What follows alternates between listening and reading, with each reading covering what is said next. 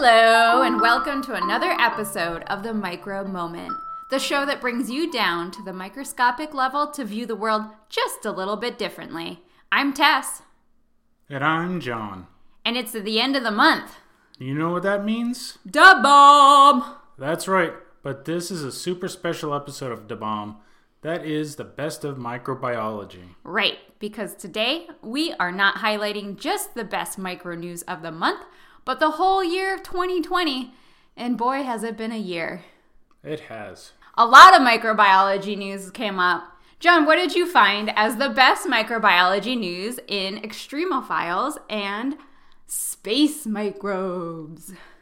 My pick for this year would be looking for life on Venus. Oh yeah, I remember that article. It's back in what, July?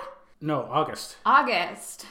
Seems so long ago. It is. This year is a weird time warp where it's both really fast and extremely slow. Yeah, I feel like it should be September and March at the same time right now. True. So we talking about a time warp in space? Yes. All right.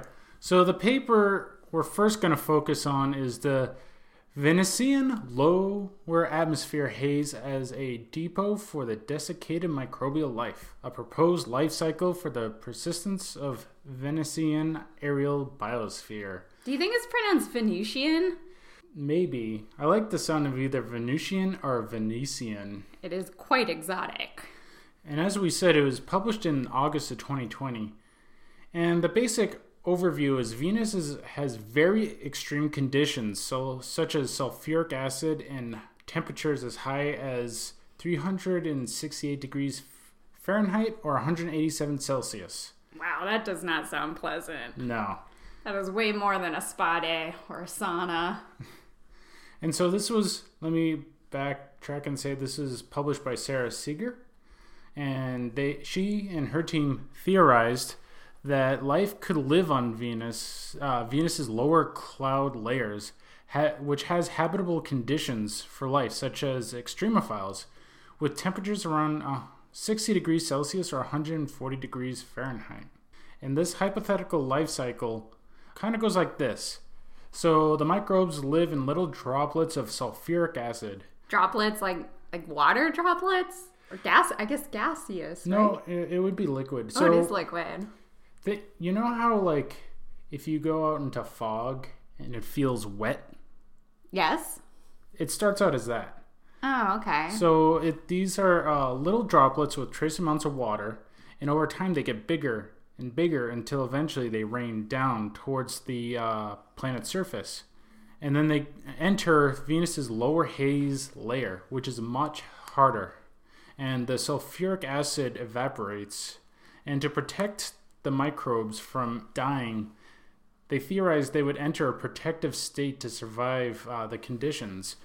Many bacteria and other microbes have the ability to form spores to protect them from unfavorable environments until things change on Earth. So it's entirely possible this could happen. And then updrafts from the planet's surface would blow the spores right back up to the lower cloud layers, where the microbes would go back into an active state. And we have microbes that they base this on that have a similar life cycle called the cloud biome. So do they never reach the ground or the surface of the planet? They don't. That's what it differs from the Earth. Huh. That's when it gets to temperatures of like over 300 degrees is this planet's surface. Oh, that's hot. Yeah. So Earth has a cloud biome, and microbes get swept from the Earth and float around in the air only to come down again in rain droplets when it rains again. You know what I love? What? That everything has a biome. Yeah. There's just great. Biome for everything. Everything is its own unique ecosystem, and we're all special in our own unique microbial way. It's beautiful. It really is. So let me back up a little bit before we move forward with this news. So there's another paper that Sylvia was a second author on called Phosphine as a Biosignature Gas in Exoplanet Atmospheres. And this was published in January. And these exoplanets studies include looking for biosignatures, gases, which are gases that are made from life. And they look to see if phosphine could be a biological marker. So most phosphine on Earth comes from a biological source. And it is associated with anaerobic life due to its presence in anaerobic ecosystems, but the exact mechanisms of how it's produced are still debated today. So biological source as in microbes. Exactly. Mostly archaea or bacteria? I want to say a little both. Yeah, that would make sense. Now, they said that they simulated the atmospheres of habitable terrestrial planets with CO2 and H2 dominated atmospheres. What they simulated, I assume they just did computer models. I looked through the paper and I couldn't quite tell. And it had a lot of chemistry, and I took organic chemistry, did terrible at it, but just passed. So that's my assumption. So they found that in these simulations, phosphine could reach detectable levels provided that there's a high production rate. And I think this was a good predictive modeling. And phosphine also has unique features that allow it to be distinguished from other molecules.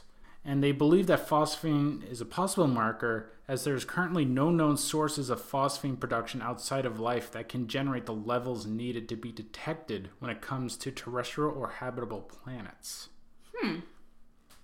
And so we're going to go back to the present. Well, not as present, but more present. This brings us to September, where Sarah Seger was also an author. She was fourth author on a paper called Phosphine Gas in the Clouds of Venus. Wait, all of these 3 papers came out in 2020? They all came out in 2020. Wow, she had a productive year, huh? Yeah. Amazing. I would say so. I get 1 paper out every 4 years. So they reported the presence of phosphine gas in the atmosphere of Venus, which was detected using wavelengths. Venus's atmosphere should be quickly oxidizing phosphine due to the chemicals in it, which means it's being replenished. And this could be due to an unknown chemical process, or what they theorize by life. But every chemical process is by life. No. Most chemical processes are by life. Mostly microbes. The best chemists ever. I would say... Ever. Well, yes. Yes. But Come at me, chemists. Don't at me. You're valuable. But this has caused drama out of these findings. In November, the authors have informed the editors of Nature Astronomy, where this paper had come out, about an error in the original processing of the LMA observatory data, where they took the data, underlying the work of this article, and that recalibration of the data has had an impact on the conclusions that can be drawn. Now, this is a direct quote from the authors to the editor. And there was a paper that was published in October. This is in response to a paper that was published in October saying that there was no phosphine gas in Venus's atmosphere. Ooh, shots fired. Yeah, so this gets a little salty. A little drama, a little science drama. So they... Tell me about it. Oh, I will. They suggest, this is direct quote, they suggest the finding should be considered invalid due to severe baseline calibration issues. And they demonstrated by independent calibration analyzing the data using different tools. They even stated they invite the team to revise their work and consider a correction or retraction from their original report. Wow. So is there phosphine gas in Venus? Not so sure anymore. And so this has left the scientific community a little bit divided right now. Oh, I bet. I remember in July or August how excited everybody was about this thought that there might be life on Venus. It was all over social media, and there are so many news articles about it. Yeah, and I was watching videos on YouTube about it, so I'm looking at a close eye to any future updates on this one. Yeah, it should be interesting to follow up with this. Although we do have to kind of say that if you're trying to measure anything on Venus, it's got to be quite challenging. Yeah. So allow a margin of error, I think, is acceptable. I think so. And with microbes, which you can't see on Earth, and you're trying to see them on a different planet. By proxy, they're trying to say, all this phosphine, therefore there has to be something there creating it. Yeah. So what article did you look at? All right, so mine will come to no surprise to anybody that the greatest discovery or breakthrough in science in 2020, I think most people will agree, is the COVID-19 vaccines. Notice vaccines, not one, but two FDA-approved vaccines are currently on the market in the United States. So every year, the editors and writers at Science Magazine come together and choose what is the biggest breakthrough in science, and they agree kind of unanimously that it was the COVID-19 vaccines. And what is so interesting about this vaccine is that, well, there's lots of things interesting about it, but it's one of the fastest vaccines to ever come to market. Only 11 months after they sequenced SARS-CoV-2 did they come up with a vaccine. 2 vaccines, actually. Yeah, I'm not 100% on this, but I think the second closest was mumps? And that was like a couple of years it took to even make that vaccine. Yeah, typically it takes about 10 years for a vaccine to be produced to this degree. It's crazy to think about, right? Yeah, it's truly a phenomenal achievement that took an immense amount of manpower and collaborations that helped cut through all the red tape. So one of the things that I've read about is, and this should come no surprise to anyone, that there's a lot of red tape in science, particularly when you're doing anything with public health and safety. There's a lot of different people you have to get approval from. And one of the reasons why the COVID vaccines were able to go so quickly is they were able to do things in parallel. And they were able to kind of streamline this process of getting all these committees and all these approvals from different agencies. But I want to take a second to just talk about the coronavirus and its replications in biology. So the coronavirus, or COVID-19, stems from a family of viruses known as coronavirus. They are enveloped single-stranded RNA viruses, and they are not new to the world. We've seen coronaviruses as far back as 1931, where the first coronavirus was described. This was an avian virus. It would be 30 years before coronaviruses were researched and kind of discovered in humans. And a lot of coronaviruses are actually what we attribute to the common cold. Oh, really? Yeah. I did not know that. In this family. And in the past 20 years, we've seen a number of outbreaks that have had severe impact on our society. Most people will remember the SARS outbreak of 2002 and 2003, as well as the MERS outbreak of 2012. So these are also coronaviruses. So although the coronavirus of today, SARS-CoV-2, is novel and it's new, the family and the research into coronaviruses we have long been researching, which is another attribute of why we were able to streamline and come up with a vaccine so quickly. So the virus is made up of 3 main components: the envelope, the membrane, and the spike or surface protein. The spike and surface protein is probably the one that most people will recognize because this is the one that is in the vaccines. This is the protein that attaches to our own cells, causing an infection. So I know that we all lived through the coronavirus, but I just want to take a second to look back at what the pandemic has been in kind of a 30-second timeline of the last year of our lives.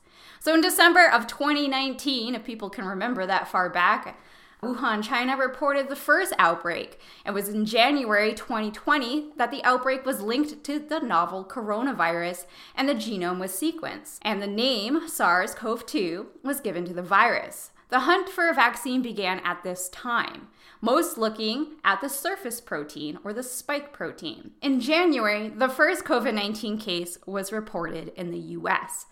By February, I remember being confused. There was a lot of misinformation, a lot of denial, but we were all mainly still doing normal things. Yeah, I was still going to work every day at that point. Yeah, I had an in-person defense to get my PhD. And then by March, everything shut down. Most countries were in lockdown. In April, we heard about the first potential vaccine from Sinovac. It was effective against monkeys, and 5 other vaccines came to clinical trials.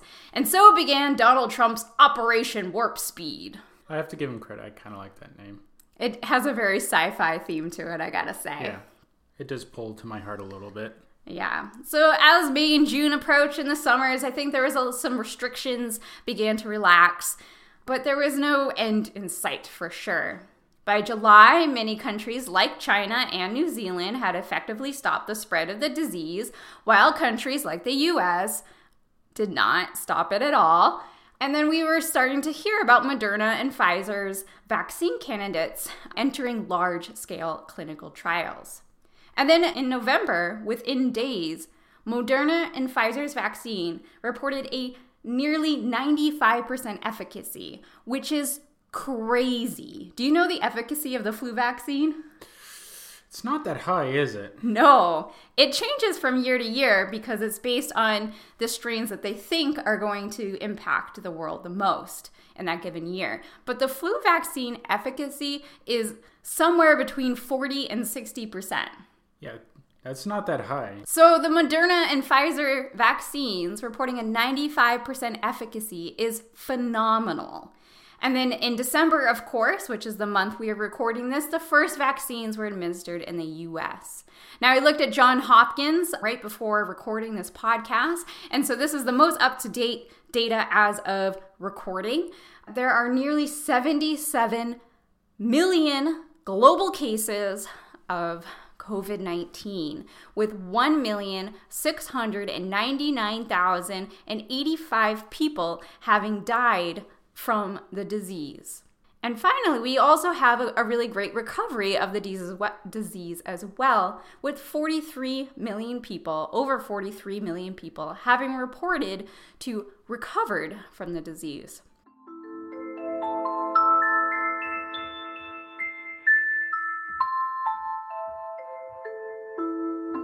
Do you know the main kinds of vaccines that are out there? Well, I know most vaccines are either weakened or attenuated, like the measles, mumps, and rubella vaccine and chickenpox. I also know that there are other vaccines that are inactivated or they are heat-killed vaccines like whooping cough and pertussis or polio. Yeah. And what is different about the Pfizer and Moderna vaccines is they are actually built on messenger RNA. So mRNA vaccines are kind of new to the world, but researchers have been studying them for decades for diseases like flu, Zika, and rabies. They are advantageous because they are easily scaled up and they can be developed faster than traditional methods. An mRNA vaccine is built off of the mRNA, which is messenger RNA. This is like a messenger. It delivers instructions to your body. These instructions tell your body how to make the spike protein of SARS-CoV-2. Because the protein is foreign to your body will send out its detectives to measure the threat. They will say, yep, that's a threat. We need to not only destroy that, but we need to monitor that in the body for any new viruses of this kind. And sort of like storing fingerprints in a criminal database. These are your antibodies. So the next time the virus pops up, the body can identify it based on its protein that is cataloged in its database, send out the antibodies, and arrest and annihilate the virus. I think that's pretty cool that it's a vaccine that makes your body make the viral proteins. Right. Yeah, it's a pretty novel thing, and it has, I think, a lot of potential in the future for a number of different diseases that we currently don't have vaccines for. So what is the difference between Moderna and Pfizer's vaccines? There's actually not a lot of difference. So both vaccines, like I said, are made out of mRNA. They're both Moderna's and Pfizer's have been approved by the FDA, and both vaccines have started to be distributed in the US. Both vaccines require 2 doses that are several weeks apart. Kind of the biggest difference, I think, to know as a consumer, or maybe this is not even a difference that you need to know as a consumer, is that the storage is different. So Moderna's vaccine can be stored in a regular freezer, which is typically at minus 20 Celsius, while this Pfizer vaccine is stored at minus 70, which is colder than Antarctica. So it's pretty cold. That makes it a little bit more difficult to transport, right? Yeah, minus 70 freezers are pretty commonplace in universities and academia, but definitely are not found in rural parts of the world where research is not going on, making it really hard to kind of get these vaccines, this Pfizer vaccine, to those locations that don't have this equipment. Minus 70 or minus 80 freezers are, what, $20,000? At least, and that's not even the eco-friendly ones, which even run higher. Right. If you don't already have these freezers in your area, it's not great to go out and buy one for sure. Which is actually kind of good because now we have two vaccines. We have one vaccine, Moderna. We can focus those vaccines towards more rural communities that don't have access to these ultra low temperature freezers. And then this Pfizer vaccine can be sent to those facilities that have these freezers.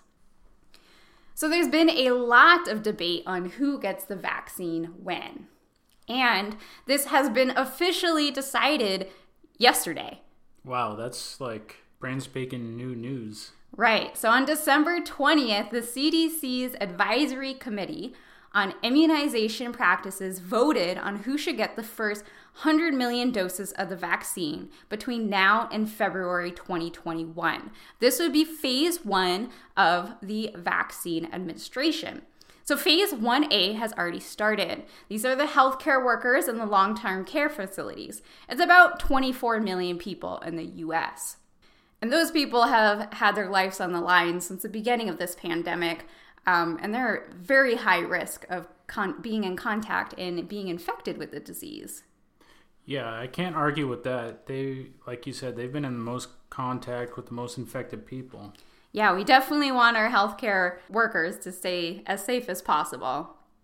Phase 1B, which will start as early as January 2021, will include adults 75 years and older, as well as essential workers like teachers, firefighters, grocery store workers, and prisoner officers. This is about 49 million people. Again, these are people that are in very high risk of getting the disease and having severe complications from it.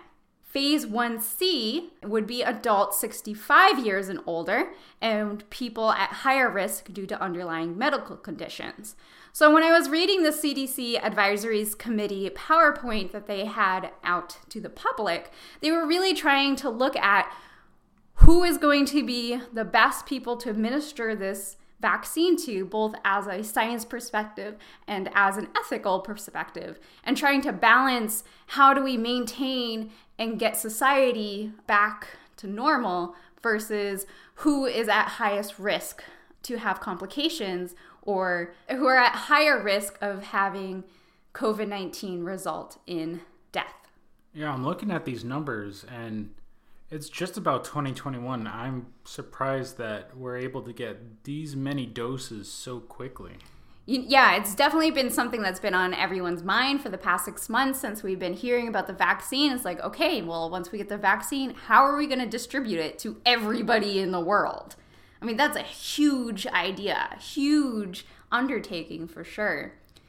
And so phase 1A, B, and C, it's not like there's a strict end date and a strict start date. It's kind of a rolling. They want to, obviously continuously be administrating the vaccines as they come available. And then there's the second phase, which will happen in spring 2021, will be everybody else.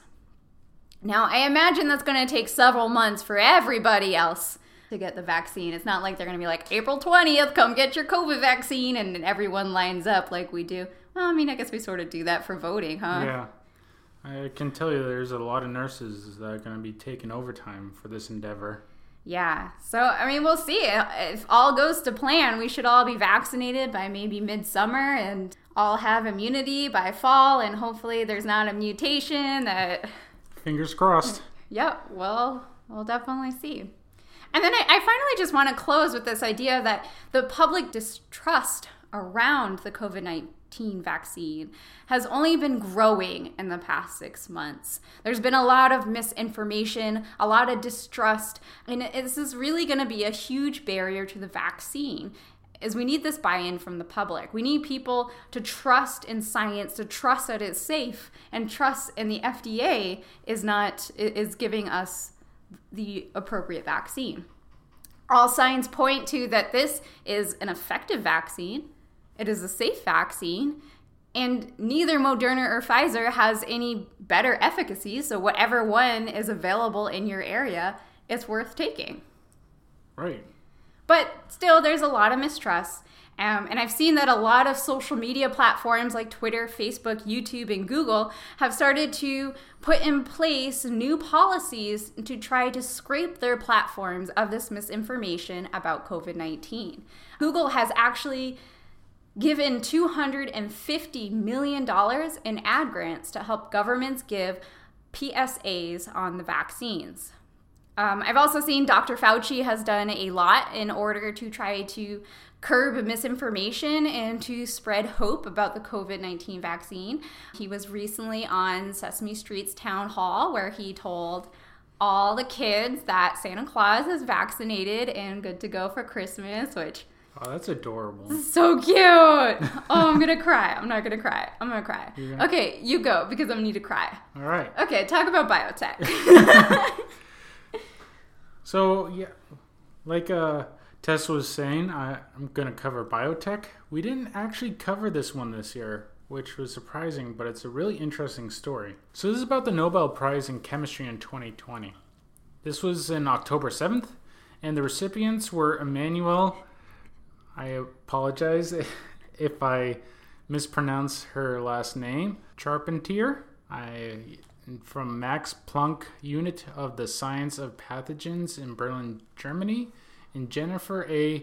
Doudna from the University of California, Berkeley. From now on, I'm just going to say Emmanuel or Jennifer when I refer to them, only because I have a terrible time pronouncing words. It is a challenge. And so... this Nobel Prize is for the development of a method for genomic editing. And so this is specifically for the CRISPR-Cas9, which I'm sure many people have heard. And they're genetic scissors that can modify DNA of many plants, animals, and microbes. And this will be the only technical thing I'll say, but CRISPR stands for Clustered Regularly Interspaced Short Palindromic Repeats. Yeah, I definitely didn't know that. No, but I like the fact that it has palindromic. That sounds nice. Yeah, that is nice. Everyone just calls it CRISPR. Yeah. It's like DNA, like... deoxyribonucleic acid. Right. DNA. So what is CRISPR? So it is found in bacteria, and it's bacteria's natural immune system to fight against viruses or bacteriophages. So in a nutshell, when the bacteria will take a snippet of viral DNA and integrate it into a specific area of its own DNA, which it uses as like a memory for the bacteria. It's like B cell or memory T cell in a human body. And so if the bacteria is infected with that virus again, the memory is used by the bacteria to cut the viral DNA so it can no longer replicate. Yeah, and so this tool has actually been around for a number of years, hasn't it? Over a decade. It's been known over a decade. It's still within a decade of being used, I think. But it's, like I said, it's been known for a little while. An example is in 2009, it was demonstrated that Streptococcus thermophilus acquired resistance against a virus by integrating a genome fragment of the virus into their DNA. And Emmanuel was studying Streptococcus pyogenes and found what is called tracer RNA, which is an integral part of the CRISPR system. Pretty much what tracer RNA is, it's used to mature part of the system. You know, like maturing a cheese. Interesting analogy. Well, the fact that the previous study was actually done on yogurt. So, you know what? Dairy products. So then Emmanuel entered a collaboration with Jennifer, and they were able to simplify the molecular components of the CRISPR system and recreate it in a test tube. And this was in 2012, and they demonstrated that they could program the system to cut DNA at a predetermined site. And so this system now can be used to swap out mutations in DNA for the correct DNA sequence, like repairing it, inserting or deleting a fragment of DNA to make a non-functional gene or a gene that can no longer work. And it has developed crops to be resistant to mold. New cancer therapies are also being developed using CRISPR for humans.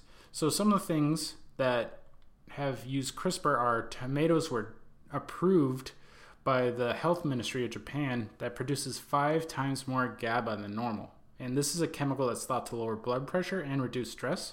And so this is this year, in 2020? Yes. Apples have been produced that don't brown when sliced. Oh, that would be so nice. Yeah. Crops that can tolerate drought. That's useful. Or pests. Definitely useful. There are increasing crop yields. And many other studies have achieved proof of concept. However, there's been a battle for the patent of CRISPR. It is who owns the technique or method for this type of genomic editing, specifically gene editing in human cells.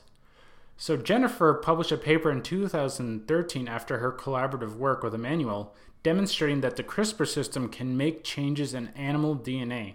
However, a researcher, Fen Zhang from the Broad Institute, published a similar findings a month prior, specifically looking at human cells. So now, UC Berkeley and the University of Vienna are on one side of this patent debate, and the Broad Institute is on the other, with one filing first, while the other paying for a fast-track review, respectively. And the main argument is, if it was clear that the method devised by Jennifer and Manuel was able to be implemented in human cells. And this goes even further. So the president of the Broad Institute even published in the journal Cell in 2016 with the title, The Heroes of CRISPR. And it focused on the men behind CRISPR and really downplays Jennifer and Manuel. And there's several scientists that were mentioned in the article that came out and said that this story was inaccurate. So this really shows that, like, even if it comes to find out that Jennifer and Emmanuel did not devise the patent for human cells, they should still be one of the cornerstones in that paper. I mean, they were the first ones to implement CRISPR, so they should have a huge recognition in this paper. And in addition, there are scientists out there who feel that there were people left out getting the Nobel Prize, such as those that had identified CRISPR targets in DNA. I feel like there are always people that are left out in the Nobel Prize. Yeah. Just like Esther Lederberg. So this lawsuit that's happening, or this battle that's happening, I doubt that the scientists themselves are involved with it. The thing is, the institutions where they devise these, they have any patent rights. So I think it's the universities and the institutes themselves, not the scientists. I just want to clarify that. And so those were 3 big articles that we thought were the biggest ones in 2020. Did we forget anything? Let us know and write us in at microbigals@gmail.com. Well, Microbigal Nation, that's the end of the show. We'd like to thank you so much for listening. We hope you now have some fun facts to present at your next Zoom meeting or Christmas virtual party. If you enjoyed today's show, please subscribe and share with a friend. And don't forget, you can find us at microbigals.com. That's microbigals.com. We hope you enjoyed listening, and we hope you and your microbes stay healthy and happy during the holiday season. Happy holidays! Bye!